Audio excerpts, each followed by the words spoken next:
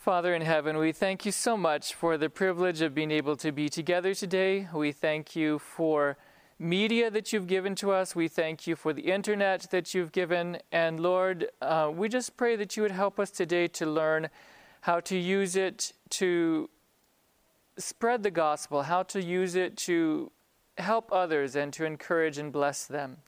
We thank you and we pray that you would guide the whole convention and everything that's done. In Jesus' name, amen. Okay, so how many of you are from ministries and how many of you are from businesses? So we'll start with ministries. How many of you represent ministries here today? Okay, and how many of you represent businesses, like for-profit? Okay, very good. We are so glad that both of you are here because the internet is so important in both of these categories.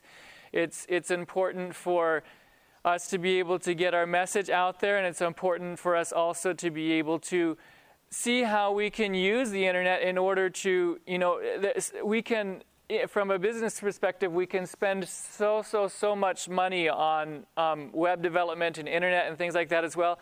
And as ASI members or people that believe and embrace the philosophy of ASI, we want to be able to use our businesses to be able to reach out and be tools to reach out to others. And so I think that it's just so important for us to know how we can use the resources. Now, in a seminar, it's so difficult to be able to condense things that we could say about the internet and online, the world of websites and online and development and all this, because it's just so huge. And beyond that, another big challenge is that it's changing so fast that there's no way that anybody can keep up with it. I mean, you could spend just all day, every day, just trying to follow what's happening, and you still would only have a little tip of what's happening. I mean, it's just so huge. And, I'm not the youngest guy out there either. I'm not the oldest either. But already in our ministry, I'm from Better Living Ministry, which is based out of Quebec, Canada. And we do media training, which involves training young people how to do video productions and audio, radio, television programming, as well as website development and how to, everything is in the context of how to use it in ministries. So we train young people for this. And it's just amazing to see, what the young people, when they come in, I mean, they know things that I don't know, even though I've been working in media and website development and things for, a while now, but there's still, it's just it's incredible. And so I think that what's really important for us is to really see how we can reach our goals and how we can really be focused on how we can use the internet for God's glory. I mean, so much time, let's face it, so much time is wasted online, so much time is wasted in doing things that probably aren't that important, and not even to talk about all of the very destructive things as well that are available on the internet as well. So it's something that we have to really be careful with. It's something that is very important for us to learn how to manage and learn also how to be able to really harness so that we can use it for God's work. And that's just a real burden that I have, is to do everything that we can to use the tools that God has given us to be able to spread the gospel. And, part of that is to be able to find efficient ways. Part of that is to be able to find cost-effective ways, especially for ministry, but I would say not only for ministry, for business as well, because if we're running a business and we want to focus our resources, financial resources and others into, being able to spread the gospel, then we're going to want to be able to take advantage of it cost-effective ways as well to be able to harness the internet. So we're going to look at a lot of different ways, simple ways, and we're also going to take time for you to share ways that you might have already used, so that this can really be a networking time as well. Because I don't have all the answers. You might have some that I've never even heard of. And so that way we can also learn together by dedicating a little bit of time for that in our presentation too. So for those that just came, I'm delighted that each of you are here. And we're going to get right into the topic. In our ministry, we've been reading for the last few months The Publishing Ministry by Ellen White. It's a book that's really inspiring because, in her day, of course, the internet didn't exist. And yet we see that the book, the printed page was a way that we could use to be able to reach out to people and to be able to spread the word. Because a person talking can only talk to so many people at one time. But as that multiplies and as the books are distributed, and she talks a lot about colporteurs and just what a wonderful thing it is. And she's just talking about here that the publications sent forth from printing houses are to prepare a people to meet God. So these messages that are out there are prepared so that people can meet God. People can be ready for Christ's return. And I don't know about you, but for me, I've been just so impressed, and the events leading up to like the GC session and the emphasis on prayer and all of this have just so much convicted me even deeper that we are at the end of time. And there's not a lot of time left, and we need to be serious about what we can do to spread the gospel. And so we see here that they spread through our publications. We are to spread the word, and that we can see that we can teach with a certain sound. We can have a certainty by spreading the word to those around. And of course, that can be other forms of media as well, like it can be websites or video and so on. And we see here that this same message is to be given in our printing houses or through any other form of media to the world today. The message of John the Baptist, repent, it's time for the Lord to come. And of course, we know also that this gospel of the kingdom will be preached in all the world. There's something that's very interesting about internet, and that is that we get like these viral videos or these things that suddenly become like, it's just like a wave just sweeping over the internet. And I believe that God can use these sorts of things as well to be able to get the message out. And we need to pray for the Holy Spirit to be used in order to do just that. So today we're going to be looking at how we can effectively harness the power of the online world to advance our mission. And we're going to talk about a few things that can help that, as well as some very practical tips, because I think this seminar is a lot more practical than it is theory, because that's kind of what will help to guide us and help to know what we can do. Now, so let's kind of jump into some of this. How many of you have a website? Okay, for your business, organization, ministry. These days, I think pretty much everybody has a website. It's something that's very, very important. But there's a lot of factors to consider that are important. One of them being, especially if we're trying to reach the world with our message, is that it's very important for us right on our website very prominently to have a mission statement, or maybe in the business world it can be like about us. It doesn't have to be too much of if it's not a charity or a ministry, then we can use other methods as well. We can use about us that's a little bit less sounds a little bit less nonprofit. But it needs to be concise and precise. It needs to be something that's not too long, because anybody online today is in a big hurry. Unfortunately, it's part of our society. I wish it weren't, and I wish I wasn't in such a hurry all the time either. But it does seem like it is a plague in our society today. And so it needs to be concise, and we need to be able to understand what the mission is all about, or what our purpose is, rather quickly. Now, it's also very important for the look and feel of our website to match that mission. So what I would like to suggest is that the mission is like the central theme of what your website is. So it should be very easy to find. It doesn't mean it's on your homepage necessarily, but it should be very, very easy to find. And what your website looks like should agree with that as well. And so if you're talking about something that's serious, you're not going to want to have colors that are, super bright and don't sound serious. If you're, depending on what you're looking at, you want to have something that agrees. And then another thing that I think is often challenging for ministries and perhaps businesses as well is that we have to find what makes us unique as an organization. And a lot of times, ministries are doing similar things, so it's a challenge sometimes to find out what makes us unique. But it is important. I think that both sides are extremely important. How we can learn to collaborate together with sister ministries or with businesses in the business world, we think of them as competitors. But if we can find out ways that we can collaborate, especially in the ministry world, I really have a burden for us to get rid of this mindset of competition. And unfortunately, I would say it's probably more present in the media world than it is in other areas of ministry.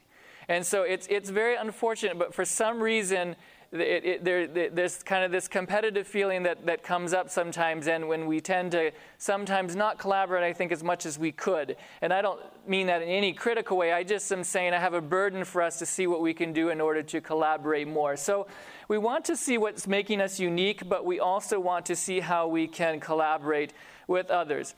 Now, we're going to talk about some very practical things here, and I've just put kind of some keywords here, and you're welcome to take them down. If you Google any of these words, you'll get all the information you want to know, and so I'm not going to give you all that, but I'm just going to try to present some of the things that are important. So basically, we're talking about websites and development and how to get your message out there, and so today we're going to look at two different categories, okay? So the first category is right here, and it's online website solutions.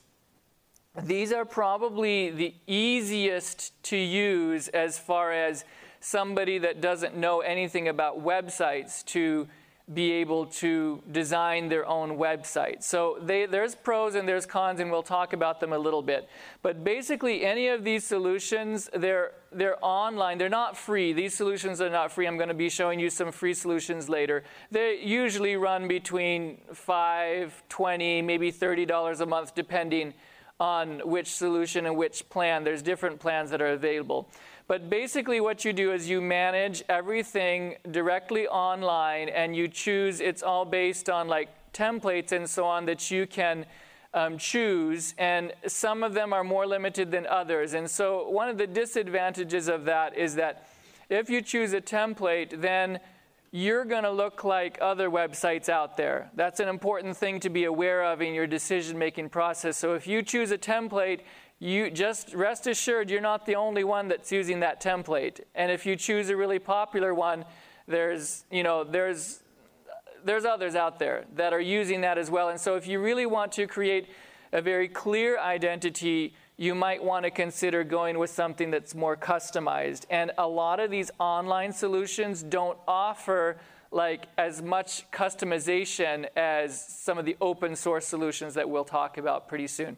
But the advantages of this is that it's very, very easy. So somebody that doesn't have any kind of web knowledge at all, if you can type up a Microsoft Word document, then it's a little bit of a learning curve, but you can figure it out. There's a lot of good tutorials as well, video tutorials that can help you to know how to create a website. Now, we're going to talk about some of the factors of what's really important to consider as far as details. Not right now, because we're just talking about the different options of platforms. And of course, this is not by any means an exhaustive list. You can Google search and find a lot more, but these are some of the ones that are pretty popular and fairly easy to use. I know people that are using these different solutions, although for myself, it's not what I would recommend because of the fact that I like to have more control over what I want to be able to do on it. And we're going to talk about that. But the big plus here is that if you don't know anything about websites or development, and your website is pretty simple. I need to say that. If it's pretty simple, not too complicated, it's a good place to start. And the other advantage is that you don't have to think about hosting or anything like that, okay?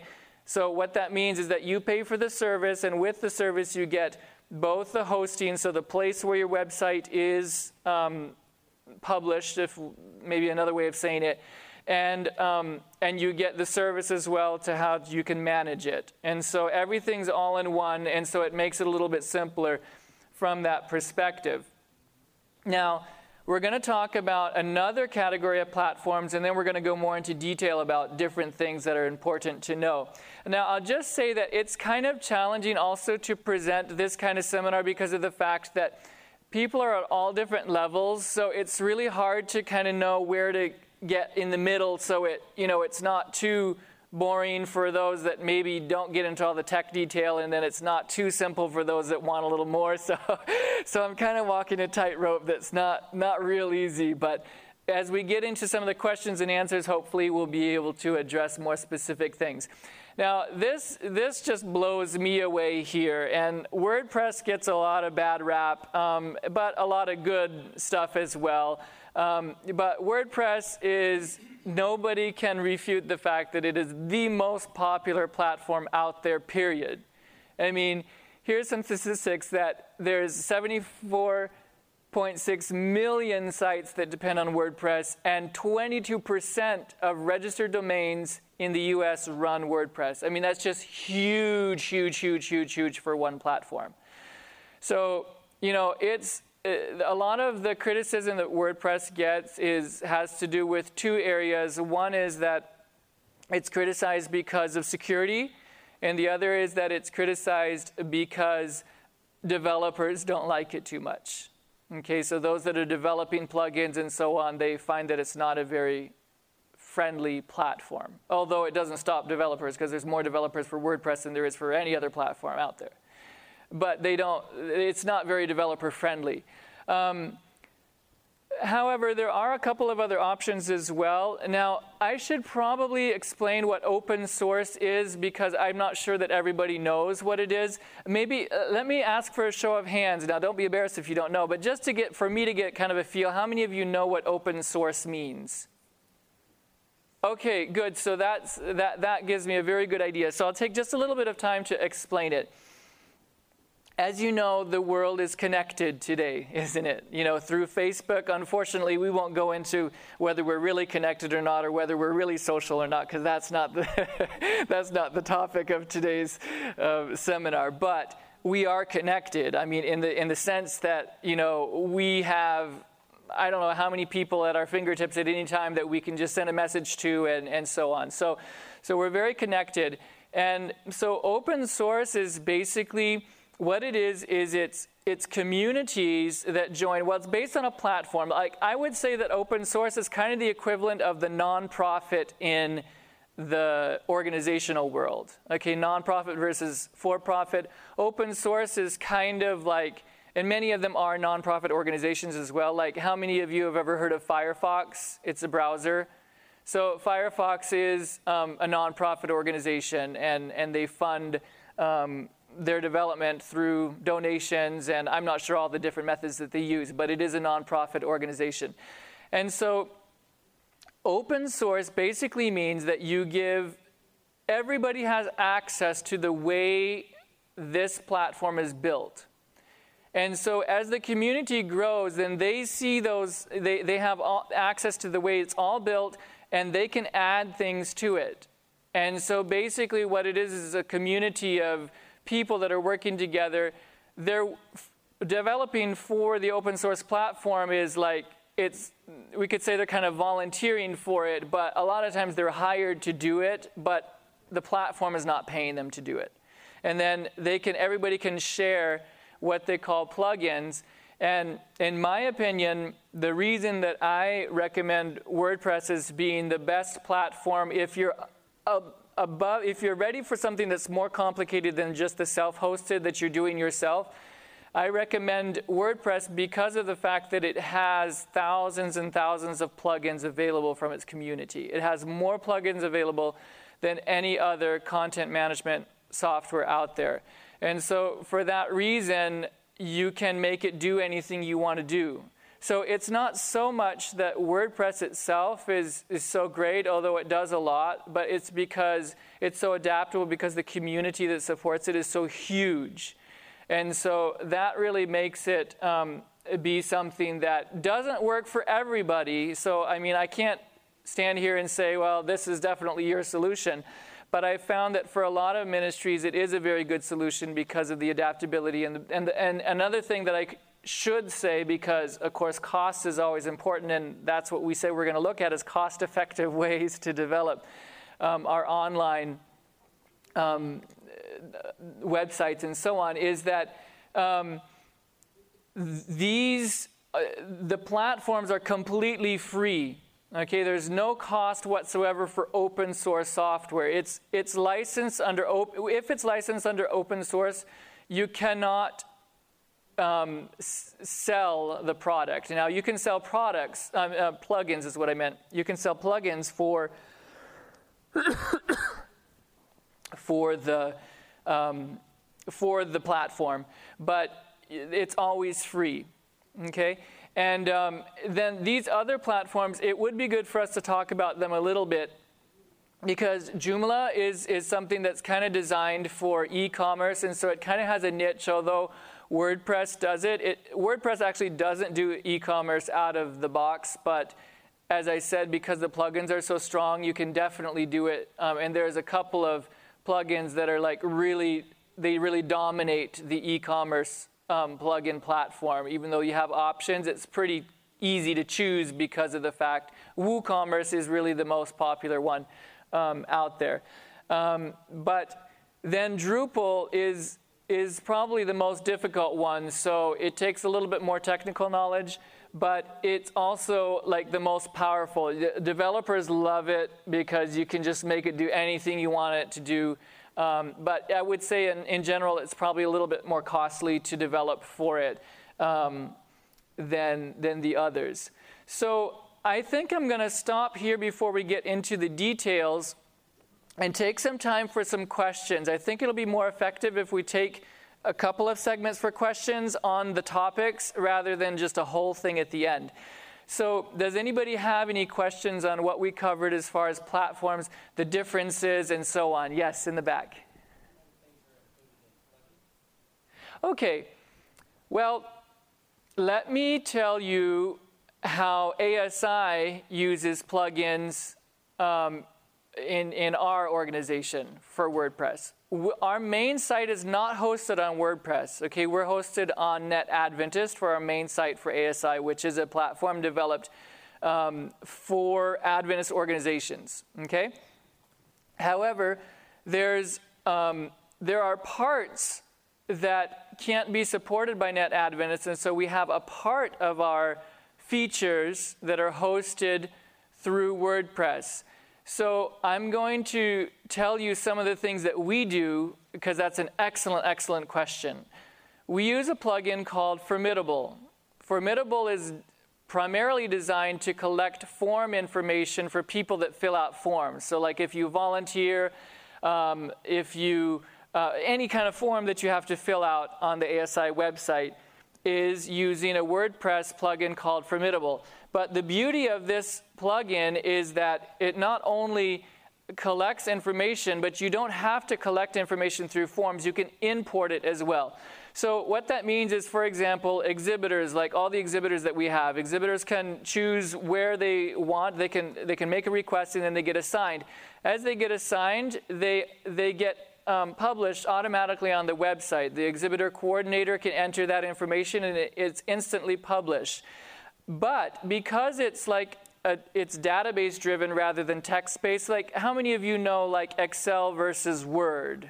Okay, so Word, you type your text in there and you have a document, right? Whereas Excel, it's all like in spreadsheets and you've got columns and you have rows. So you can kind of think of like exhibitors would be more like columns and rows, right? Because it's not really a lot of text. It's just the name of the organization, the booth number you're in, and so on. It's pretty simple as a concept. However, because it's entered in a database type format, then we can take that information, we can publish it to our ASI Ministries convention app. I don't know how many of you have that installed, but you can look at the exhibitors or anything else for that matter in that app, But that information can also be taken and published on the website, and it's exactly the same information that's used everywhere.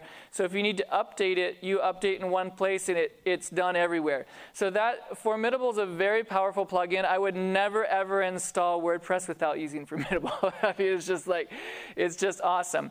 Then there's other things too, like for example, you can use e-commerce. So e-commerce, it would be like a plugin that you could use. Security plugins, highly recommended, especially if you're using WordPress, because although, I wouldn't consider WordPress to really be insecure. I'm not a security specialist because, you could go to school for, I don't know how long to really learn a lot about security. So I should definitely say that. But what I would say is one of the things about WordPress is that it's so popular that people do attack it because it's so big. Like, Microsoft, it used to be it would get attacked a lot more than, Mac, and so we didn't even install any virus protection on Mac, and now we're doing it more. So it's kind of that same kind of scenario. But I would definitely always recommend a security plugin. It'll keep track of the logins. It'll do things that's needed in order to make sure there's no attack. And so that's something. Then there's a lot of different plugins as well that could be used for different reasons. For example, if you want to have like a slide or a presentation or something like that, where you can, there's just lots and lots of different things. But Formidable, it does so much that it's amazing. Like I don't know how many of you have seen the New Beginnings. I'll just say about this one page as well, and then we'll move on to another question. But the New Beginnings, now we've put it all online where there's 25 plus languages. You can download all of the files right there. We made ISO files of the DVDs so you can download them and you can burn them on a DVD if you want to present them on DVD, or those that are available in PowerPoint and so on, then those are available as well. So all of that is all driven as well by Formidable, and so you can download all that information, and it's over 200 gigabytes of information that's available, and it's all can be then that information also can be fed to the evangelism app and so on. So those are some practical things. Any other questions on these platform areas? No questions? Okay, well, let's move on then. This is just one thing that I couldn't resist sharing. I don't know how useful it will be to me, but it's a neat concept, and a friend showed this to me recently. Basically, it's a new company called The Grid. If you go to the Grid.io, it's actually not fully launched yet, so I'm just going to take a couple minutes because it's just a concept that's like, wow. And so basically, it's a cloud-based artificial intelligence that you just tell it basically what kind of website you want, and it can create it for you. Or you can say, oh, make it more like this, and it here's what you say, and then it makes it more. But you have no real coding control over it, but it just, through artificial intelligence, figures out what you want, and it just makes it look like you want it to look. And so it's just a neat idea, and I couldn't resist kind of throwing it out there just for you guys to be aware of. They raised a ton of money in their fundraiser to get it off the ground. It's not really launched yet, but it's an interesting story to follow and see where it goes. Like I said, everything's changing so fast that who knows? And it's hard to be the top guy too, because somebody's always going to come and take it from you. So let's talk a little bit about social media. Now, I'm not a social media specialist, but social media is very important when it comes to getting our message out there.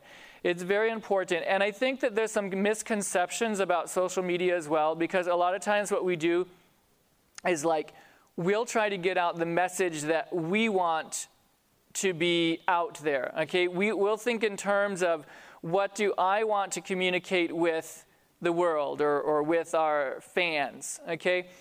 But a phenomenon in social media that's really important to understand is that it's very important to think of in terms of what your fans want, Okay, I know that sounds a little strange, but it's really, really important. You have to think, what do they want?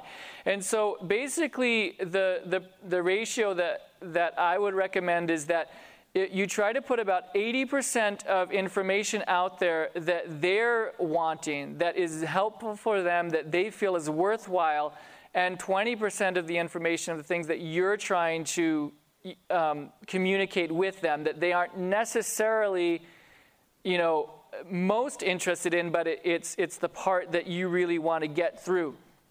Examples of that could be, for example, say that you created something that could be really useful for people. Like, say you created an e-card or something like that, where people can use it and they can send it out to their friends or something like that. And yet it has like a message on there that could be communicated. But because it's something that's useful for them and something that, everybody sends e-cards anyway, right? I don't know if everybody does, but I do.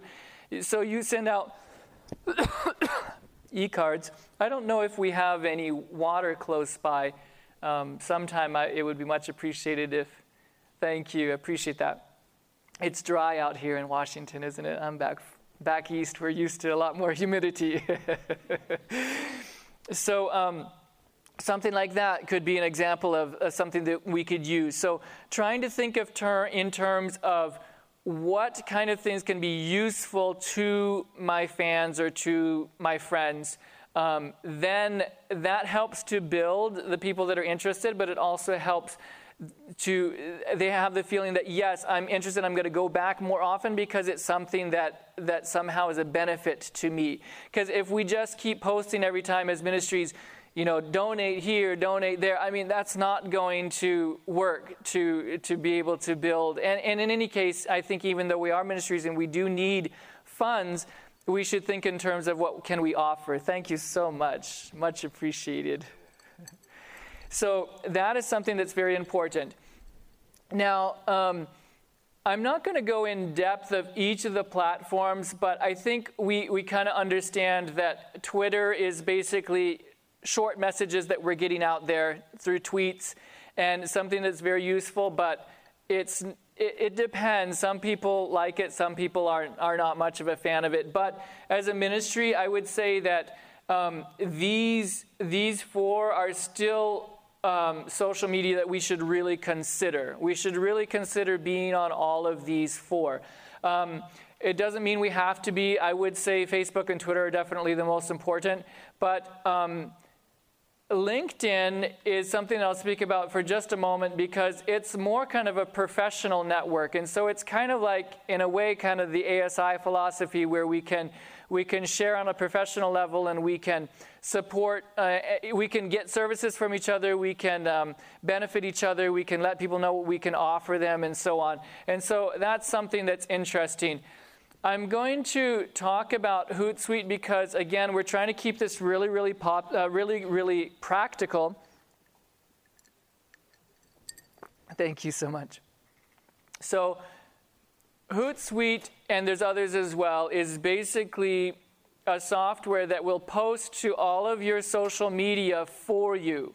So you can imagine that if you have to manage Facebook and Twitter and Instagram and LinkedIn and all these, so then you're going to log in, either every day or a couple times a week or however often you want to post, and you have to go and you have to organize all this. It can take a lot of time to have to do all of that. And so that's why there's features like Hootsuite that can basically, and there's others as well, that can post to all of your social media for you. You can also schedule them. So, because it is important not to just post everything at the same time, because over a period of time is where you increase your traffic and where more people are going to be interested. And also it creates a presence that is more constant, which is important. So one of the advantages there is that you can decide when you want to have it published. And if you're really organized, you might be able to, get in a whole 2 weeks of things programmed in advance, or even more, if you know what things you want to publish. And then that way, it's more on autopilot, and it saves a lot of time. It's so practical. A lot of ministries, one of the big challenges that we face is that we have so many responsibilities and so many things we have to manage that it becomes very overwhelming. And so little things like this that can help us to manage it better and to help us to be able to really be able to organize it and then kind of forget about it until we have to come back to it is so practical. So the Hootsuite's the one that I've used the most, but I encourage you to search for other similar products if there's another one that can meet your needs better. Do we have any questions? Yes?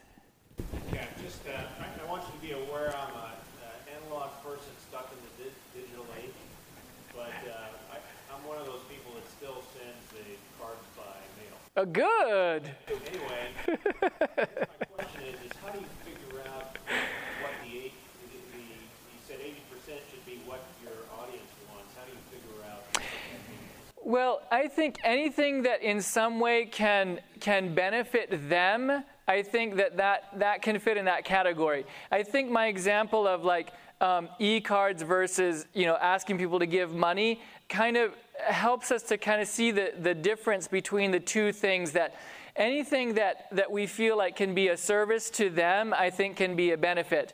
Anything that it's true that it's important for us to also understand the demographics of who our people are.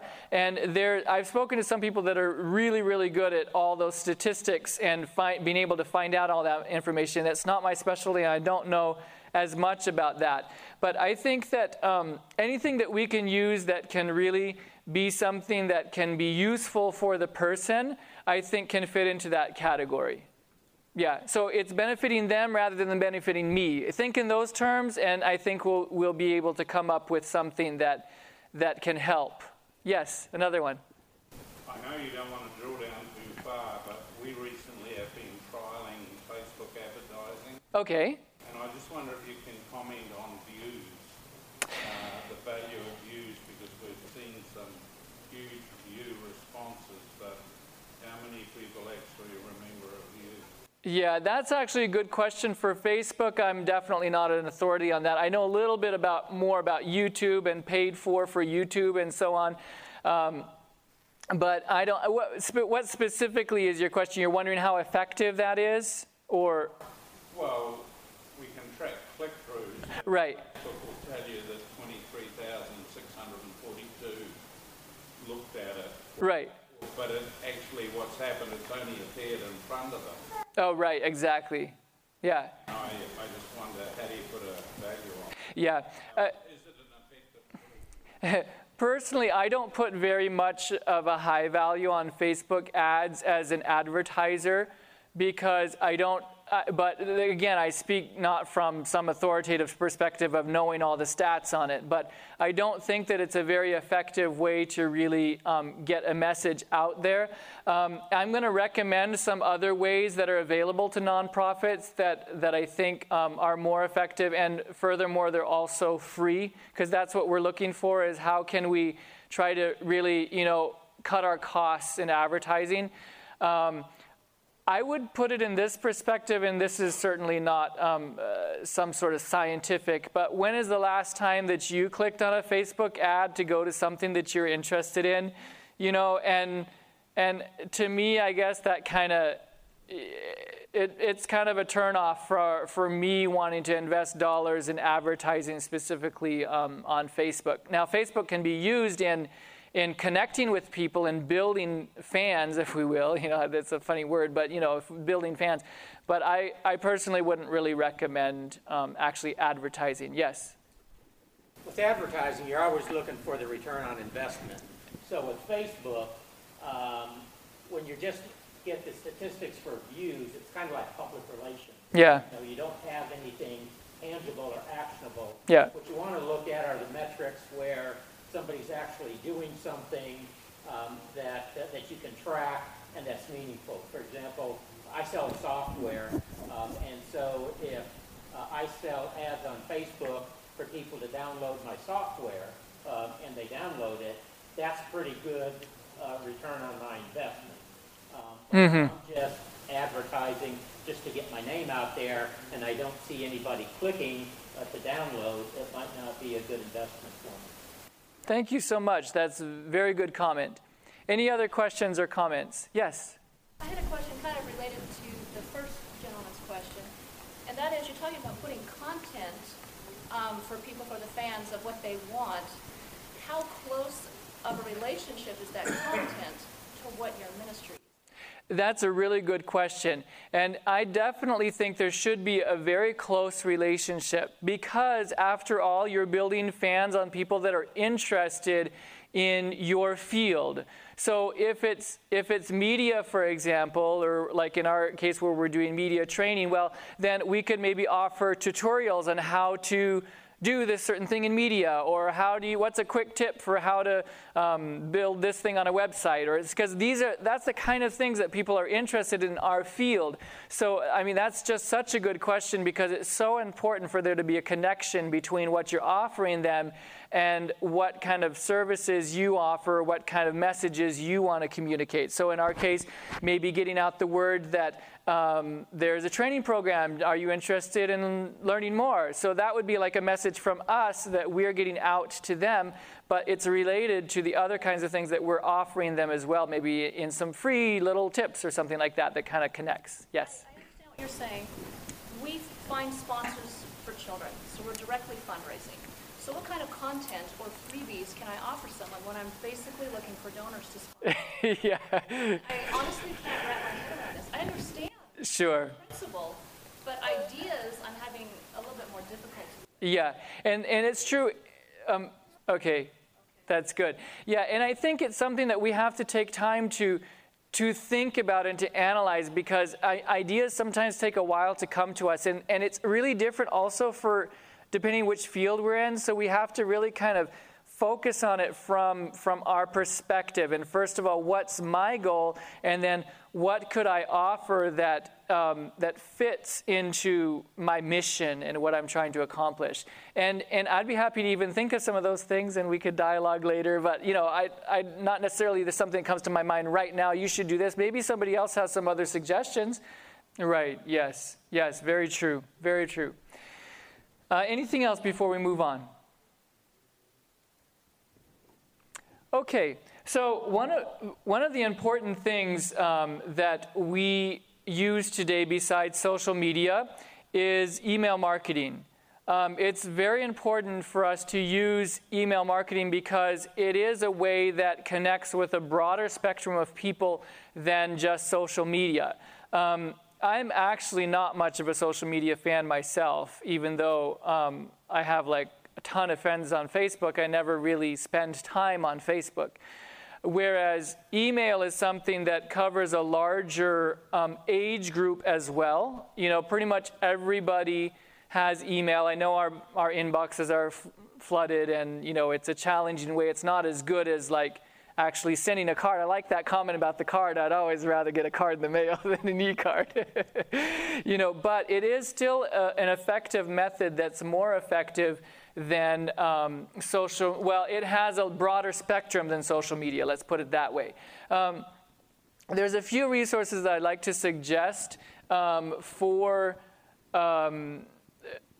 email marketing, and the reason that I put vertical response on the top, this is if you Google vertical response, you'll find it, but it's not the most popular email marketing software out there, but they're very friendly toward nonprofits.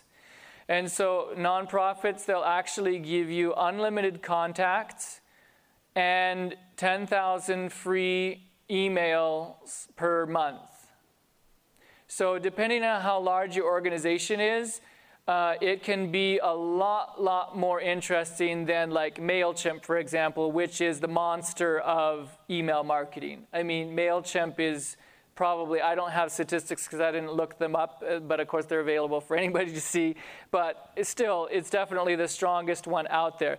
MailChimp is very, very interesting for for-profits or nonprofits, but for smaller lists, because you pay directly according to how many contacts you have in your list. So if you were to say for example you wanted to send out 10,000 emails per month and you have a contact list of 10,000, so you're just doing it once a month, because that's another thing. It's really important not to send out your messages too often, because you get a lot more unsubscribes if you send them out too often.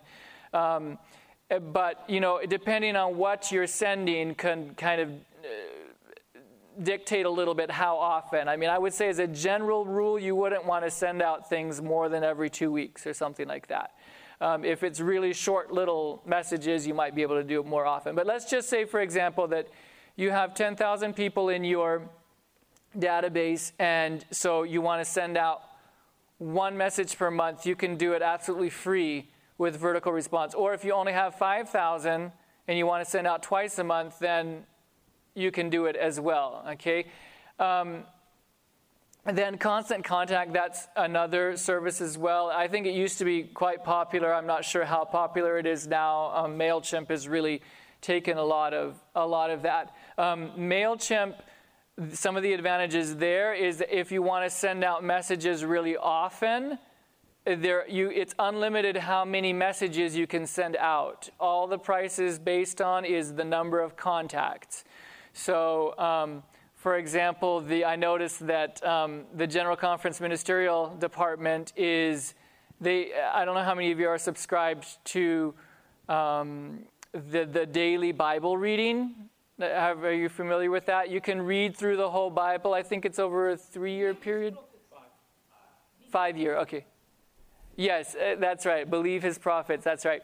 Well, I was interested to see that they're using MailChimp for that. If you click on the link, you see it right there. But they're sending out messages every single day to a certain amount of contacts. So probably that was the best deal for them because they're sending out messages every day. And so they pay less because it's based on the number of contacts rather than number of emails. So you have to look at those differences in order to see which one is best for you. But for vertical response, you have to apply for the nonprofit account in order to get it free. So you have to go through a process of providing your 501c3 documentation or equivalent. If you're in another country, they will honor documentation from your country. I'm not sure how many countries they support. I'm in Canada. They definitely support Canada. They probably support other countries as well.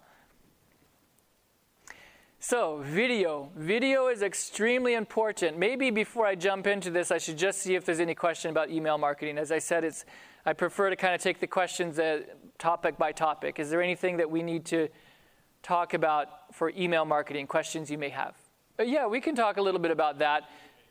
So, the best way to do it that's the most, should I say, ethical or it will have the least complaints is through your website. But how about offering them something to sign up for your list? So you're encouraging them more rather than just say sign up. Maybe offer them something free if they sign up.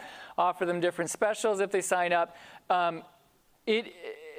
Your question is so good because of the fact that email marketing is rather challenging because if you end up adding like a whole bunch of people to your list that aren't interested and you start getting complaints, it will affect your delivery rates. There's no question about it. And you can even get problems with your provider if they go up too high as far as the complaints are concerned. With these features, there are tools that you can export contacts from your email, whatever it might be, whatever software you're using, you can export them from your contacts and you can import them. So you can build your list that way, but you just have to be more careful. You should never, ever, and really you can't do it with these providers anyway, but you should never, ever send out mass emails without an unsubscribe link. In fact, in Canada recently, they passed legislation that required organizations to, as of a certain date, all organizations had to resubscribe every single subscriber on their lists. So small companies, we didn't do it. Shouldn't have said that. But all the big companies all did it. It's just that for us it would have been really complicated to do all that, and it would have had a big impact. But that was what the legislation said needed to be done, and so it is something you have to be really careful. So the best way really to build it is, use all your avenues, use social media, use your website, use everything, but offer something. And then another way that you can do it is if you're selling products, is an easy and ethical way to do it is to simply have it by default that they subscribe to your list when they purchase products, but you have to disclose that, okay? So you disclose that, and then that way, by default, they get subscribed, but of course they can always unsubscribe. So that builds your list a lot faster than if you do it the other way around, where they have to click on the button in order to subscribe. A lot more effective. Other ways is that, for example, if you're offering things for download, you can make it required for them to submit an email address before, and then a little disclosure there about subscribing. So those are different ways that you can use to build. Does anybody else have some suggestions? Yes? On that same topic, though, most of those email providers will want a double opt-in and not just a list that you upload to them. Yeah, that is, I know vertical response does not require double opt-in. Well, they do require double opt-in from a website, but not from importing a list. Okay, but if you actually subscribe, I think you can turn that feature off. But it's true that double opt-in is very popular, and it's also, I would recommend it because of the fact that you guarantee that email address is a good one. And if you send to bad email addresses too much and get too many bounces, that can affect your delivery as well. So there are things to consider. Any other comments on that? And I need to be watching the time to make sure we cover everything. Is it 12 that we finish at 12? Is that right? Okay. Okay, good. 25 more minutes. So any other questions or comments on that? Okay, so we're going to talk about online video and some of the things that are important and some of the things that are trendy. First of all, I just want to say that there's different providers, and we have an ASI member that provides video services, Three Angels Tube. He's actually here with us, and so if you have content that you're interested in putting up on a service similar to YouTube, you can use them among others. Of course, YouTube is the biggest one out there. They're huge, and it's free. You can put all of your things up there. But and Vimeo is another suggestion as well. Basically, some of the differences between like YouTube and Vimeo is that YouTube, as you know very well, you get ads a lot more. Whereas Vimeo, you pay for the service, but it's not very expensive, and you never have any ads. It's used by a lot of like video professionals. Like there's a lot of content up there that's more kind of like amateurs and so on, that it's just kind of a different niche, but it's a good place. I don't know how many of you have seen the Grace Link videos for kids. It's the Sabbath school videos. Those are all on Vimeo. I think they might be on YouTube as well. Well, I think they're officially on Vimeo. I don't know that they're officially on YouTube. And there's other channels as well. You can have your own channels. ASI videos are also on both YouTube and Vimeo. But something that's really important if you're thinking about creating content and creating video is that today it's really popular to have things that are really short. And you might already know this, but there's a phenomenon where, you know, what people try to do today is create short videos, but videos that you want to watch more of them. And so it keeps the viewer more in touch when they have to keep clicking on the next in order to get where you're going. Now, maybe I'm just a little bit too old to like to do that, because we're kind of more used to the longer time period. But that is a phenomenon, something that we really have to think about, especially for the younger generation, is that the attention span is getting shorter and shorter, and we got to click on the next one. So if you're thinking about like some sort of video or something promotional for your website, it's very important to think in terms of how you can keep it short and maybe multiple rather than something that's really long. Another thing that is interesting about YouTube that I definitely want to mention that is very interesting from a promotional standpoint is that you can advertise to a local area as well. So you don't have, if you decide to pay for advertising on YouTube, you don't have to just do it everywhere. You can choose like a local area and you can advertise just there. So this can be very interesting if you're doing like an evangelistic crusade, or you're trying to target a certain area in order to get the word out. Then I definitely recommend the possibility of being able to use that feature to reach out to a targeted area. I want to talk a little bit more about maybe just a couple of other things on video. It's important for these days, it's very important for things to be real to life. People don't seem to, it doesn't seem to be as popular for things that are really necessarily, it should be polished, but it can be something that's very real. I think it attracts people a lot more. And also, if you're going to put a video online, on the other hand, it's important for it to be something that's professional and representative, because even though today it's super popular to just put anything you want up, I still think that as an organization, it's very important to put something that is representative of the organization, that's professional. It can have a young and fresh look, but it's important to talk to somebody that specializes in that area, because it's otherwise you might get something that you're not satisfied with or doesn't represent you well. Now, here's a few things to consider that's a little bit more technical, and as I mentioned, it's sometimes challenging to kind of balance that, but there are some things that are happening in our world as it changes that are things that we definitely have to think about. One of them is that security is more and more important to people. How many of you know what the HTTPS stands for, or not stands for, but what it does, what it is? Okay, so when you see the HTTPS, that means that it's a secure site that uses a secure certificate in order to encrypt all of the data that transfers between the end user's computer and the server. So basically,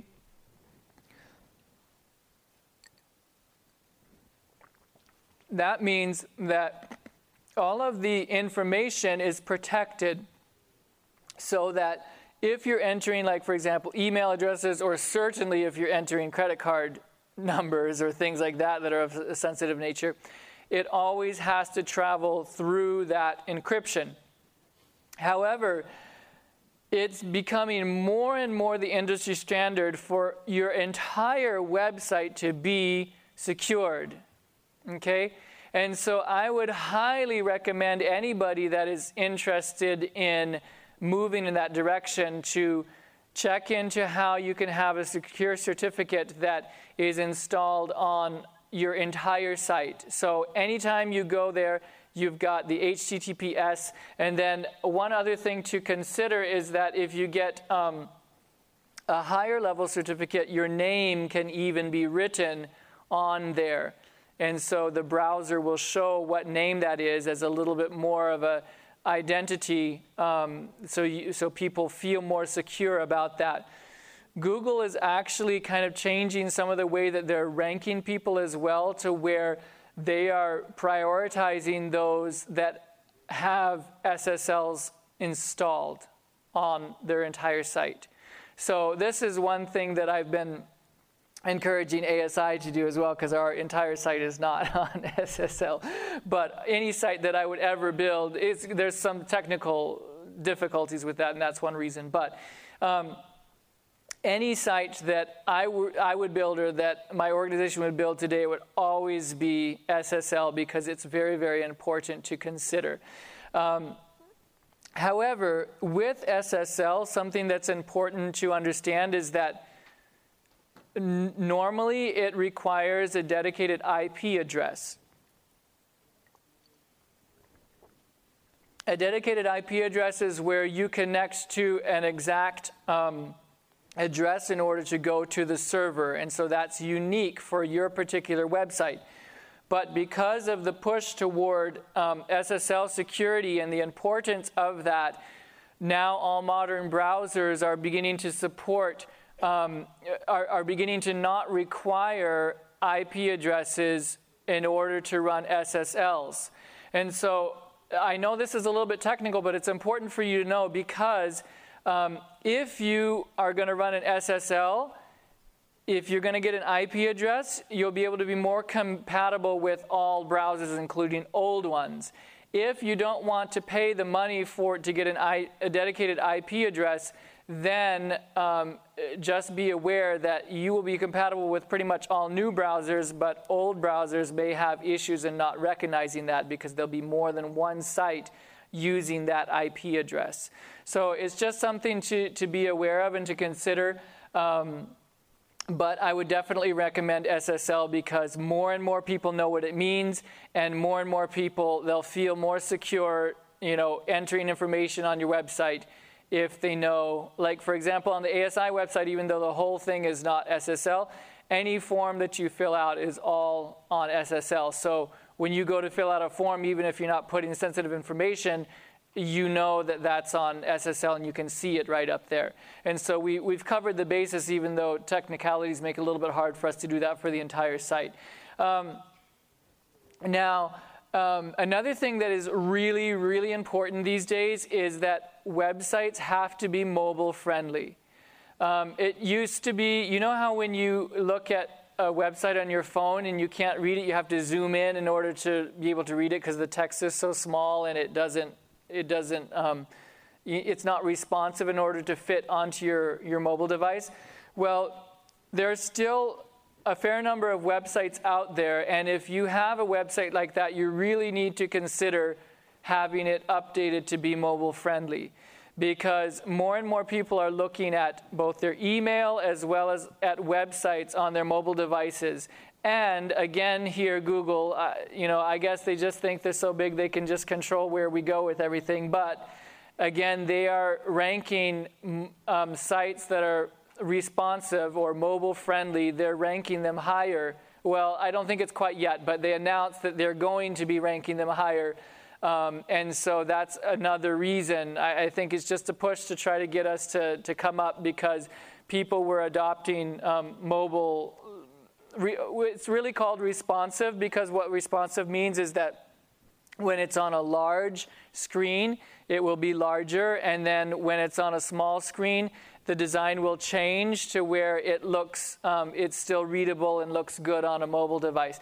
So if you're considering having somebody develop a website for you, that's one of the, these are all things you have to make sure that they know how to do and that they will be included in that. Now, another thing is that a lot of times, say, for example, we decided to go with one of the open source solution, WordPress, for example. Well, WordPress, although they have their own blogging platform where you can get just a WordPress account and you can manage it there, I don't really recommend that, because they don't open it up to all the plugins that you can do, and there's not as much flexibility. And so what that means is that you're going to have a web host or a service provider in order to host your site. Okay, so there's another level involved if you're going to do that.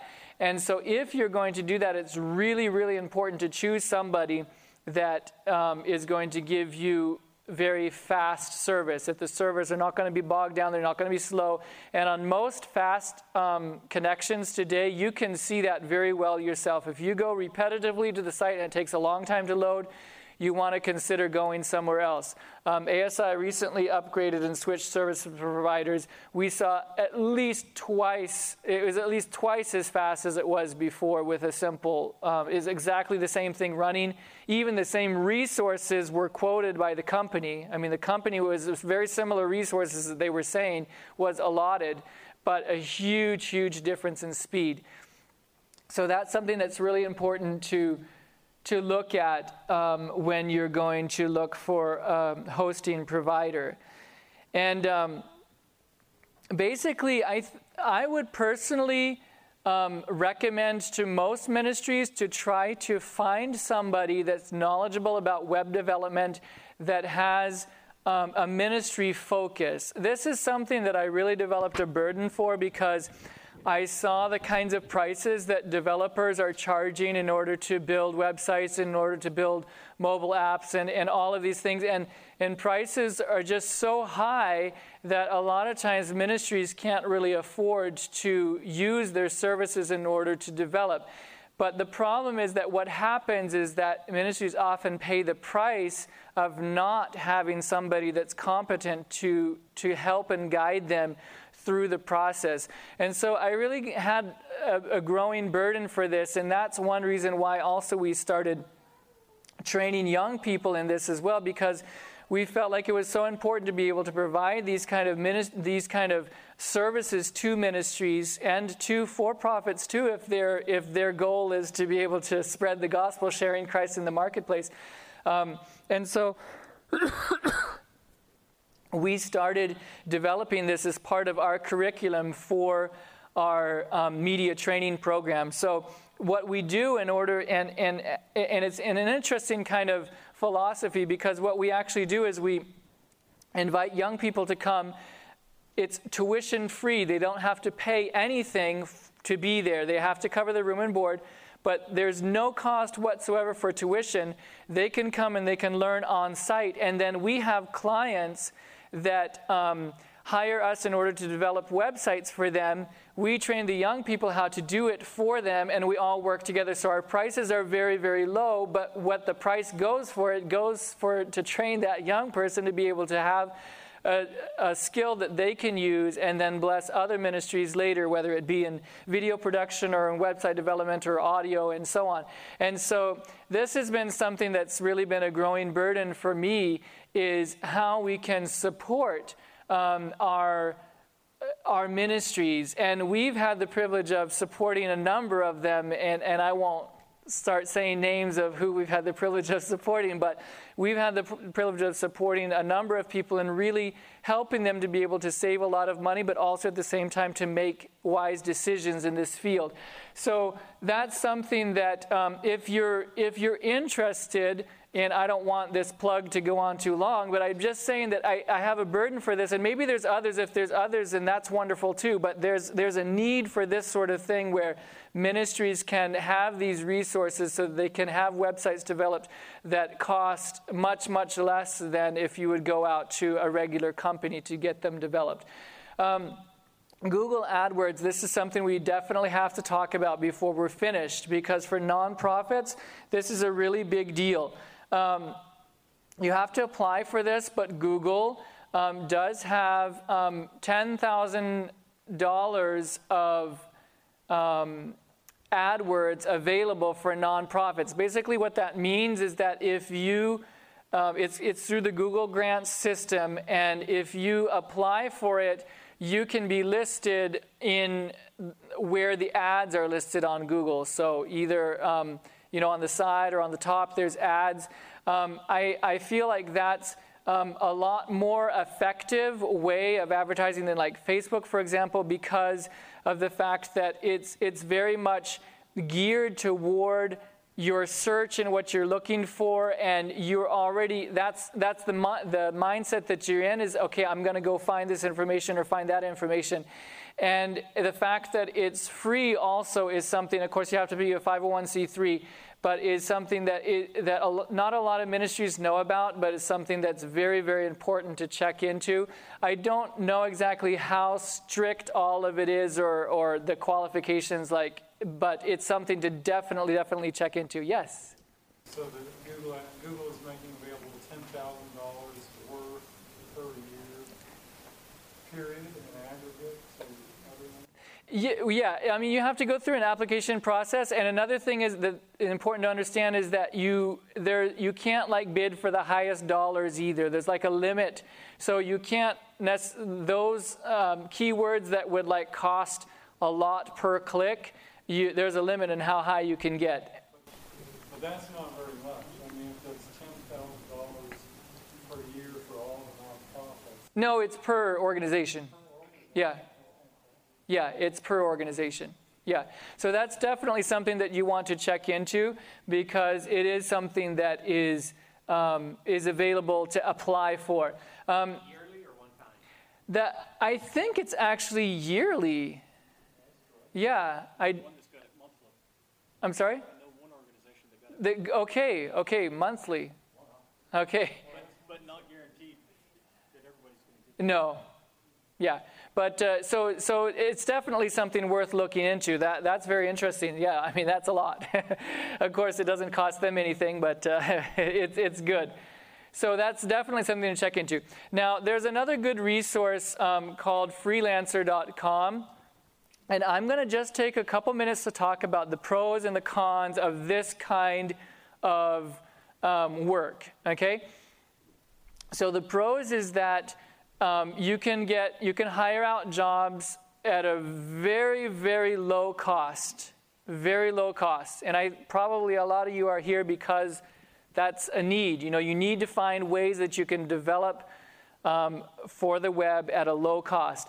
And so you can often get people, you can hire people that will do jobs. A lot of them are from other countries as well, but you can get people from North America if you want as well. And it's a huge, huge community again. So there's, like millions of people that will bid on a job that you place. So a big advantage is that you can get people that are very competent and that will do jobs at a very low cost compared to if you were to just go to like your local firm or something here locally. However, I couldn't present all of the wonderful things of it if I don't say what some of the challenges are too. One of the big challenges in working with freelancers is that you have to be prepared to be able to very, very specifically tell them what they need to do. Because if you don't have the technical skills in order to explain exactly what you need, you're probably going to be disappointed. Because what I have found in my experience with working with freelancers is that often they won't take the time to put into the whole concept and the whole design and the whole thinking of what would be best. And they won't take time really to know your organization either, which is also extremely important. So it can be a good situation, but you have to be prepared to have all of those kind of things very well defined before choosing somebody to do that sort of a job. So, but you can save a lot of money. So if you feel like you have enough information that you can give it to them, then that's something to consider definitely. And I think that's probably the best website, but there's others out there. Now, I was really excited to hear Jesse Johnson told me recently that there's an Adventist website that is beginning to develop for developers and things like this as well. Now, I don't know how much that's gotten off the ground, and I tried to look it up and couldn't find it. So, but anyway, it would be wonderful to have something like that as well, so that we would be able to have resources among Adventists to be able to do development. Having said that, I would also say that a lot of times when we try to do things on our own, we can't do things as well as we can when we embrace a whole world. And that's very true when it comes to development. And one reason why I am very much an advocate for like open source software and things like that, because I feel like when we restrict it only to our denomination, there's no way we can compete with the resources of the whole world out there. And it's very clearly seen often in Adventist products, the fact that they don't go as far because we're so much more restricted in our resources. So it's just a little bit of my philosophy there, although I'm very, very supportive of Adventist developers and working with Adventist and ASI members too. I mean, to me, that's so important, but we have to also be ready to realize the limitations of what we can do compared to when you have a huge, huge community that can build a product and move it forward. I think our time's just about up. I don't know if there's any other questions that you may have before we close. Yes? I have no much idea about technology, but how much will it cost to have a simple website? With those companies that you know, like Better Living? That's actually a really good question, and it really depends on what you need on the website. So, for example, cost is directly related to whether you need e-commerce, whether you need to have like a video platform, or whether it's a simple informational website where there's maybe not interactivity or a couple of forms or something like that. And so I would say that basically to develop websites, it can be a large price range, but it can be anywhere from maybe $500 to $1,000 for something really simple, or it could be up higher than that as well. So it really depends on what you need. But it can be quite economical.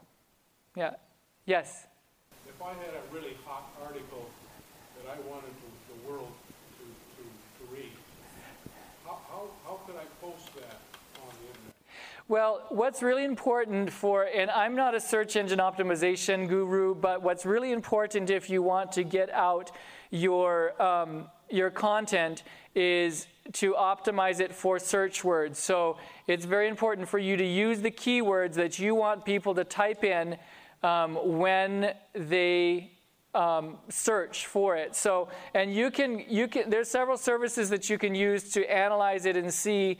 And you can even, Google AdWords will even do that for you as well. It'll analyze to see kind of where your ranking is and how high you are. And you can modify the keywords according to do that and according to so you can get listed higher. But I will tell you that even though every single one of us would love to just write this perfect article that would just get rated up really high, there's another factor that's really, really important, and that's how many people are linking to you, how many people are sending to you. And so even though you might, be here with a wonderful message, if nobody else is saying this is a great message, it's going to affect your ranking and you're not going to be able to get as high. So it used to be maybe keywords was kind of the ultimate, but it's not so much that way anymore, so it's a little bit more complicated. What do you mean by how many people are linking to you? Well, for example, if you would put a link on your website to another website like Amazing Facts or ASI or something like that, well, so you're linking to them, and that will actually affect their ratings to where they will get more listed higher because there's more people linking to them. So there's more websites that are saying, this is a good website, go there. Yes? So can you just link to anybody, or must you get permission to link to them? You can link to anybody. I would say if you are starting to embed logos or embed information from those websites. Well, logos is probably not a problem if it's a simple logo and a link. But if you're actually embedding content from their websites, you should get permission for that. But if it's a simple link, you don't need permission. I think our time's up, and I think we need to stop. So thank you so much. We'll close with prayer. Appreciate each of you being here today. Father in heaven, we thank you so much for giving us technology, and we just pray that you would help us to be able to use it to bring honor and glory to your name. We pray that you would give us tools, that you would help us to know how we can get the message out there. And we just pray that you would bless each of us here at the convention, and that we would be inspired to finish the work as quickly as we can so that we can all go home. In Jesus' name, amen. This media was produced by Audioverse for ASI, Adventist Layman's Services and Industries. If you would like to learn more about ASI, please visit www.asiministries.org. Or if you would like to listen to more free online sermons, please visit www.audioverse.org.